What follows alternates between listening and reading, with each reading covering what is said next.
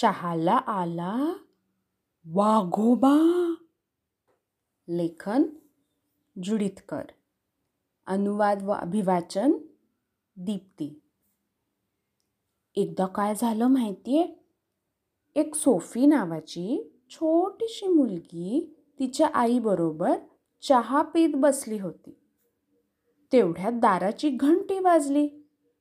सोफीची आई म्हणाली, आत्ता कोण आलं असेल बरं? दूधवाला असेल? नाही बुवा, तो तर सकाळीच येऊन गेला. किराण्याच्या दुकानातला मुलगा असेल?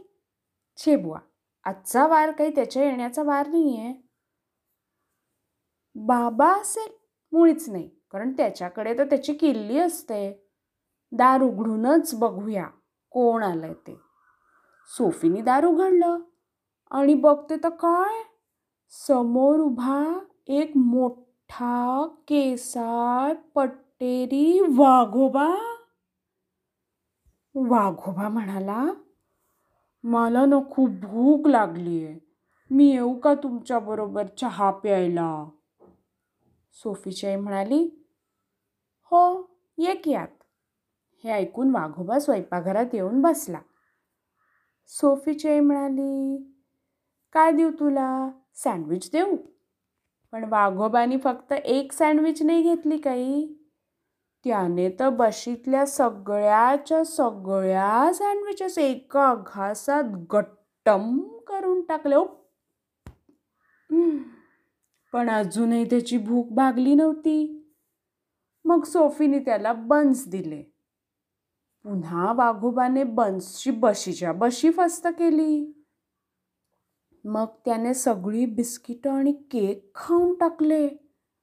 आता टेबलावर खाण्यासाठी काही उरलंच नाही. सोफीची आई म्हणाली, तुला काहीतरी प्यायला देऊ? आणि मग काय, वाघोबाने दुधाच्या भांड्यातलं सगळं दूध आणि चहाच्या भांड्यातला सगळा चहा संपवला. त्यानंतर तो स्वयंपाकघरभर काही खायला मिळतंय काय शोधायला लागला. त्यांनी भांड्यात शिजत असलेले, फ्रीजमधले आणि कपाटातल्या डब्यांमधले सगळेच्या सगळे पदार्थ खाऊन टाकले.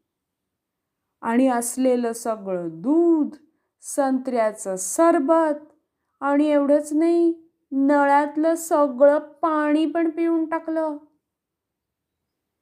आणि मग म्हणाला, इतक्या छान खाऊसाठी धन्यवाद. आता मी जातो, असं म्हणून तो गेला. सोफीची आई म्हणाली, अगं बाई, आता मी काय करू? बाबांसाठी काही पदार्थच उरले नाहीत. वाघोबा तर सर्वच्या सर्व काही फस्त करून गेला. आणि सोफीला आंघोळ पण करता येईना. का माहितीये? कारण वाघोबांनी नळातलं सगळं पाणी पिऊन टाकलं होतं. तेवढ्यात सोफीचा बाबा घरी आला. सोफी आणि तिच्या आईने बाबाला वाघोबाची सगळी गोष्ट सांगितली, की कसा वाघोबा येऊन सगळंच्या सगळं खाऊन पिऊन गेला. बाबा म्हणाला, आता मी सांगतो काय करायचं ते. मला एक कल्पना सुचली.